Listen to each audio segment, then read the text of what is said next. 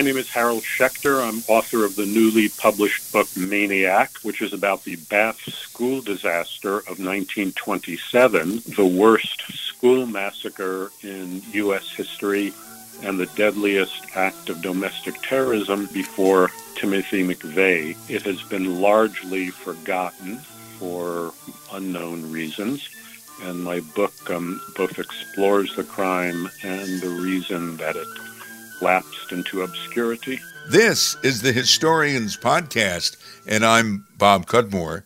Harold Schechter joins us. He is an American true crime writer who specializes in serial killers. Schechter also wrote the bestseller Hell's Princess, The Mystery of Belle Gunness, Butcher of Men. Schechter received his Ph.D. in American Literature from the State University of New York at Buffalo.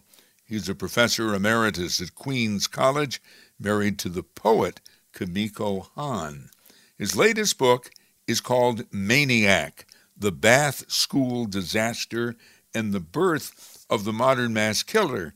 I just said you wrote about serial killers, but is it true that now mass murderers, like the man that you describe in Maniac, have supplanted serial killers in our minds as the most dangerous human beings? Absolutely. That's a subject that has been of interest to me. Not too long ago, for example, Samuel Little, an African-American serial killer who was apparently guilty of, I think, about 80 murders, maybe more, died, and his passing was barely noted in the press.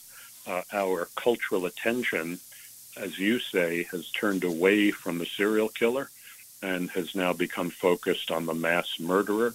I think that's happened ever since Columbine, and actually think 9/11 had a lot to do with that.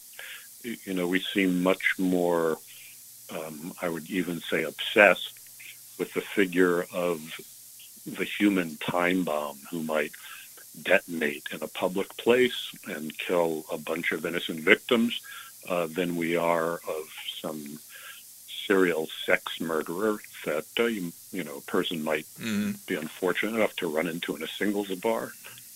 Yeah. And it seems we focus, or maybe I'm just speaking personally, on the number of people killed.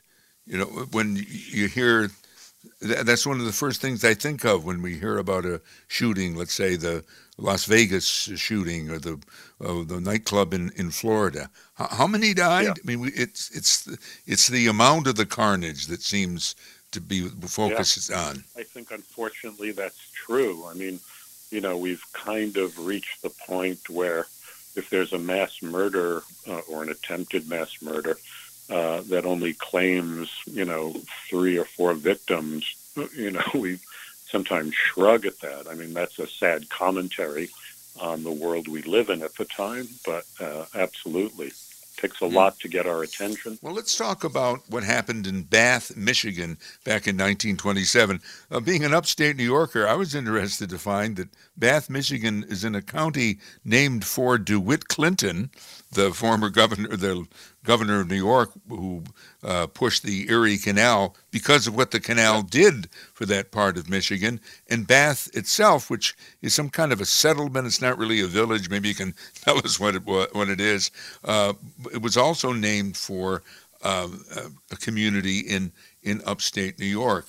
Yeah. What was the gist of the crime? I've asked you probably 2 or 3 things there, so just respond to whatever you want to. The gist of the crime was, so Bath is a small farming community in Michigan, located a short car ride away from Lansing, and in the 1920s, in the late 1920s, there was a movement in various rural areas of our country to replace the old one-room schoolhouse system with what they called consolidated schools, more modern schools that would teach kids from elementary through high school and that would afford them the kind of education that they felt, their big city rivals, you almost had to say, were getting.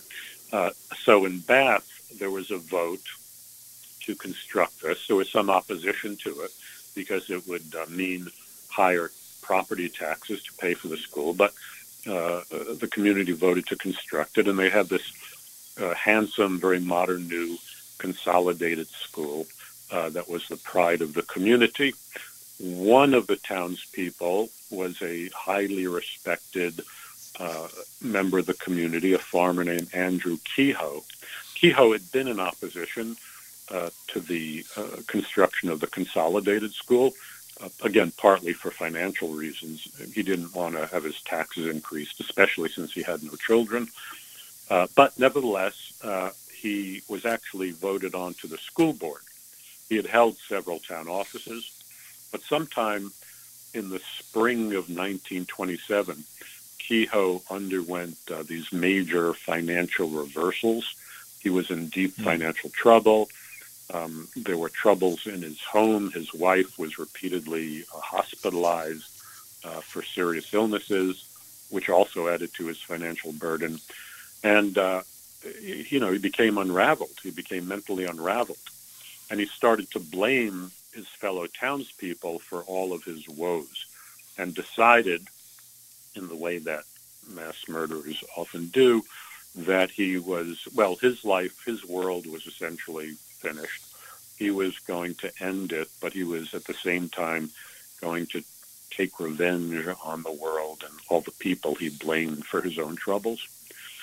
So in the spring of 1927, he spent weeks sneaking into the school at night. He had 24/7 access to it because he was a school board member, and rigged the basement of the school with several hundred pounds of World War I surplus dynamite, which was readily available to farmers at the time. It was being sold by the government in the form of a low-grade explosive called pyritol.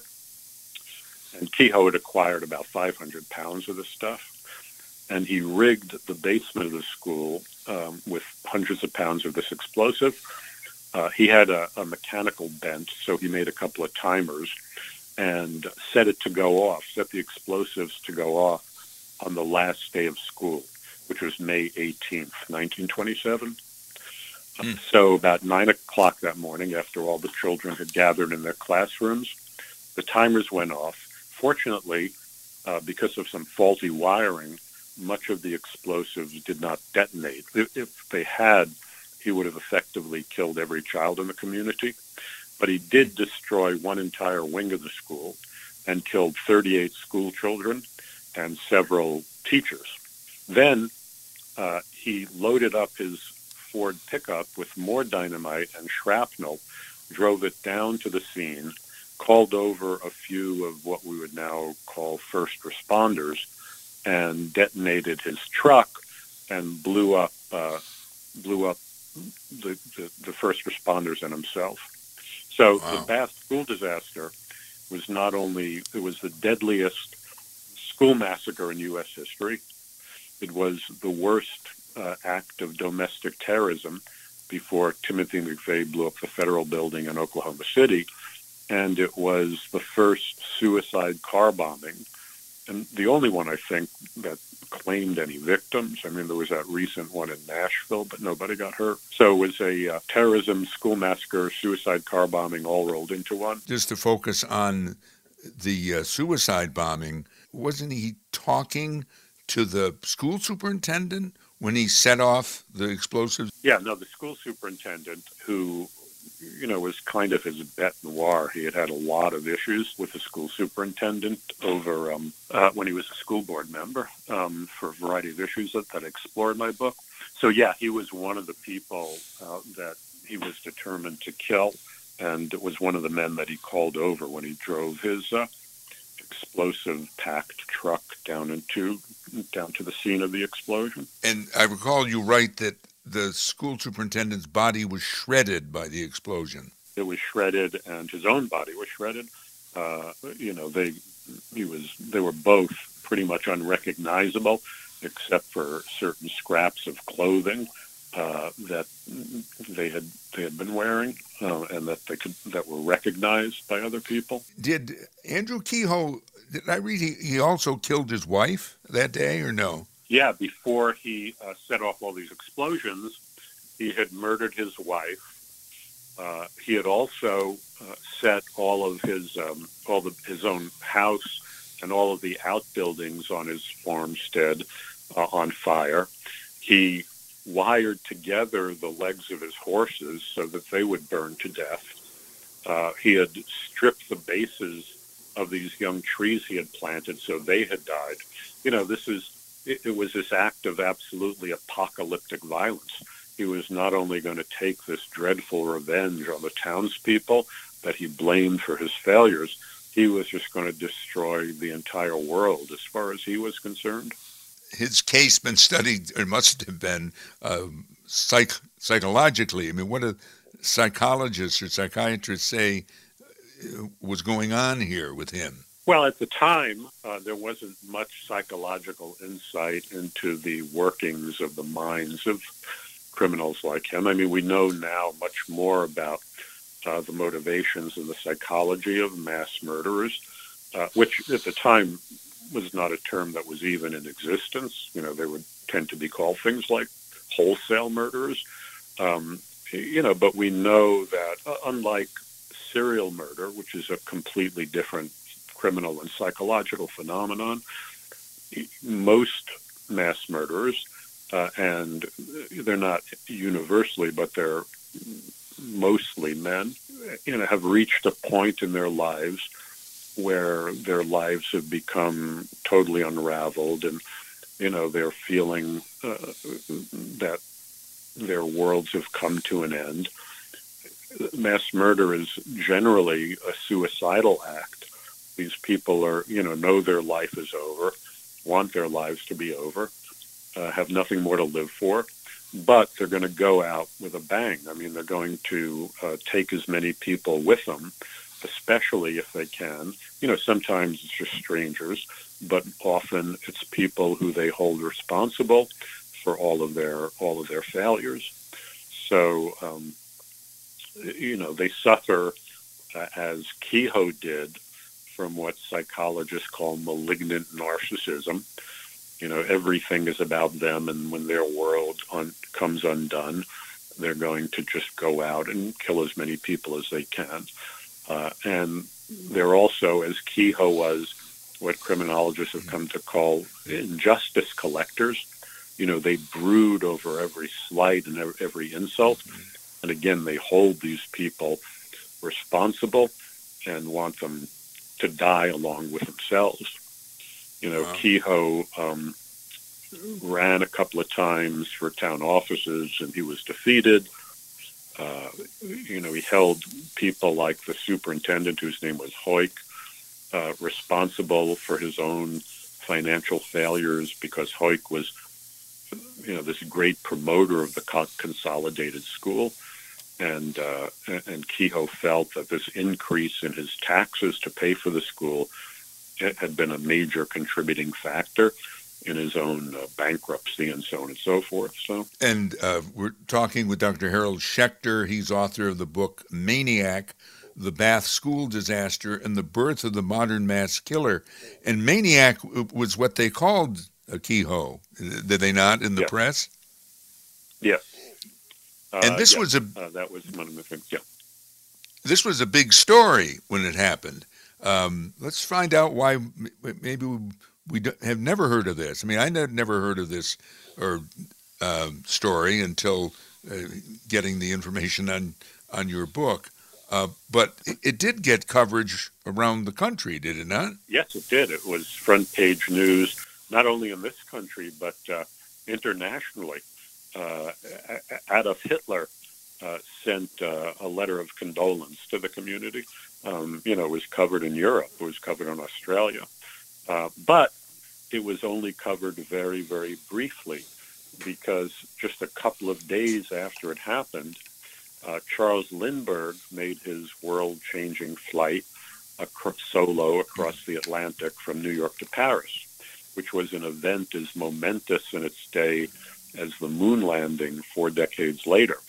And a lot of news, including the Bath School disaster, was completely displaced from the news media. The day after the Bath School disaster occurred, it was the lead front page story in the New York Times.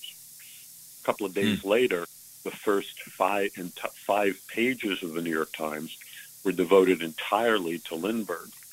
And there was no more reporting on the Bath case. So that was a very important reason that it was so quickly consigned to obscurity. You spend time in the book with the lead up to Lindbergh's flight, right? I mean, there's no connection directly between the two events, but they were connected. That was something that I struggled a bit with in writing the book. I knew that, some readers might be puzzled as to why Lindbergh and the lead up to his flight were suddenly being introduced into the narrative. But I thought that, when I pulled it all together towards the end of the book, they would forgive me for what seemed like a digression. Let me just ask you more about Andrew Kehoe and his background. He was a school board treasurer, was a farmer. Also, he was, for a while, the handyman in that school, wasn't he? Was another reason that he had access to it? Yes, absolutely. Kehoe, as I said, was very mechanically inclined. He was always doing favors for neighbors, repairing different kinds of apparatus for them. They knew that if they were faced with some kind of mechanical problem, if they couldn't solve themselves, they could rely on Kehoe to help them out. But at one point, as I recall, there was an infestation of bees in the school that Kehoe somehow managed to contrive something to control, and he was asked to serve as a handyman. So, it was one of the ways in which he got access to it. When he was young, his stepmother burned and died kind of in his presence? It's often the case, I have discovered in my researches into various sensational crimes, that, when a horrible murder is committed by somebody, there'll often be these incidents in the criminal's past, that suddenly take on this very, very sinister light, and often they don't, they're not to blame for those crimes, but, it's very, very natural to look for kind of precursors to these atrocities. So in the case of Kehoe, he had a young stepmother, and a gas fueled oven. A gasoline-fueled oven had just been installed in the kitchen. These were advertised as these state-of-the-art appliances that would make life easy for the housewife. They wouldn't have to collect wood and start a wood fire on the stove and so on and so forth. But they were also incredibly dangerous. I was doing research into the number of horrible accidents that occurred. As you can imagine, they would have these tanks of gasoline over the stove, to feed the stove. Anyway, she died in a gasoline explosion. She suffered horrible burns. But there are all these stories. And again, these were all, kind of retrospective stories that Kehoe, who was at home at the time, but he was a grown man then, had somehow come in and seen her in flames and just pretty much let her burn to death, done nothing. But it's hard to know how much credence to give to those stories. Mm-hmm.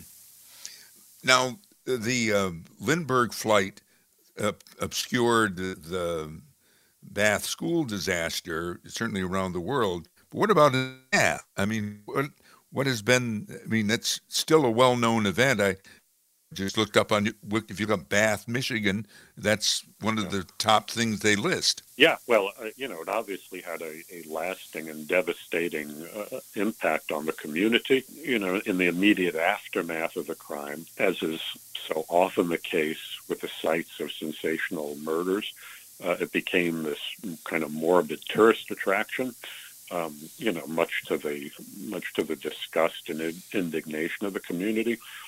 It's such a small community that everybody knew somebody. Either everybody was somebody who had suffered a horrific loss, or knew somebody, was friends or family members with somebody who did.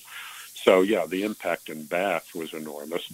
If you go to Bath today, there's a memorial to the disaster in a little park, and you can, as I did, take a kind of heartbreaking stroll through the local cemetery and see one little tombstone after another of all these children who died. And each gravestone is, of course, inscribed with the same date of death. So, yeah, it's never been forgotten in Bath. Today, when there are mass murders, we're always asking why did this happen? What can we do not to have this happen again? I'm curious if, because of your reputation as an author of true crime books about serial killers and now about mass murder, do people ask you? To some extent. Well, first of all, what I would tell them is, there have always been people who suffer from that kind of psychology. Even before the Bath murder, I've researched cases where there were what we would now call mass murders. I mean, there would be people who bore a grudge against their townspeople. There are cases, and but they would, take their shotguns and start blasting away at some people. So, I think it's a kind of psychopathology that has always been with us and probably always will be with us. One advantage, I guess, we have nowadays is that through social media, which is obviously much more closely monitored by law enforcement, some of these people do put up red flags. And we know that some potential mass murders have been thwarted by that means. But unfortunately, it's also all too common that in the case of both serial killers and mass murderers, they don't necessarily seem to their friends and neighbors and acquaintances and, coworkers like the kind of person who would commit such an act. They might know that this person carries grudges or has descended into depression, but it's often just sort of beyond the imagination of what I will call, with quotes around it, normal people. That somebody they know would be capable of that kind of atrocity. Why is it that you have pursued this line of work, writing about true crime and now mass murder? It's a little bit of a complex question, but I think it has a lot to do with the age in which I grew up. I'm a baby boomer of now advanced years. Right. But when I was growing up in the 50s, the culture was steeped in pop culture about monsters. I watched, all these creature features on TV and, would go every Saturday to kiddie matinees of monster movies, and there are all these horror comic books and so on. So I've always been interested in horror, and as I grew older and began to make the study of literature my profession, I became very interested in why people need stories about monsters from a very early age, and why we need horror stories.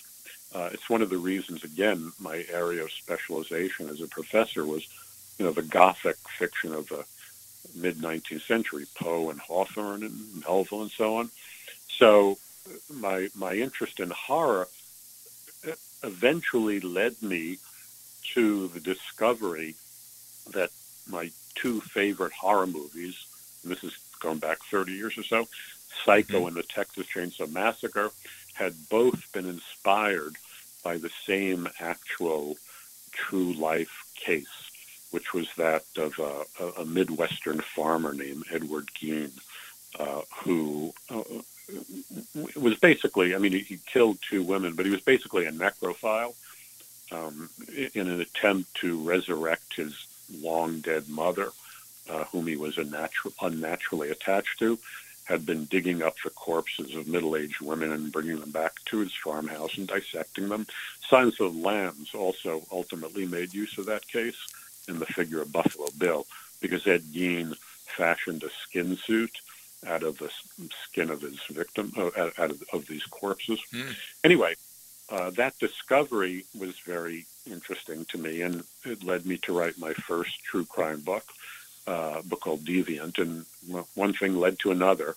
And before I knew it, I pretty much pictured my career as being, writing scholarly articles on Nathaniel Hawthorne short stories for academic journals. Right. But, before I knew it, I was writing true crime books. Do you have a new project in the works? I do, actually. One I'm very excited about. I am collaborating with one of our nation's greatest comic book artists, a gentleman named Eric Powell, on a graphic novel based on one of the early cases that I wrote about. So it's a new medium for me, and I'm very, very excited about it. One thing that struck me about this book was you think but you don't know. And I think, well, the 1920s, it's the Roaring '20s, and yada, yada. But there were, it wasn't a great decade for farmers, you write.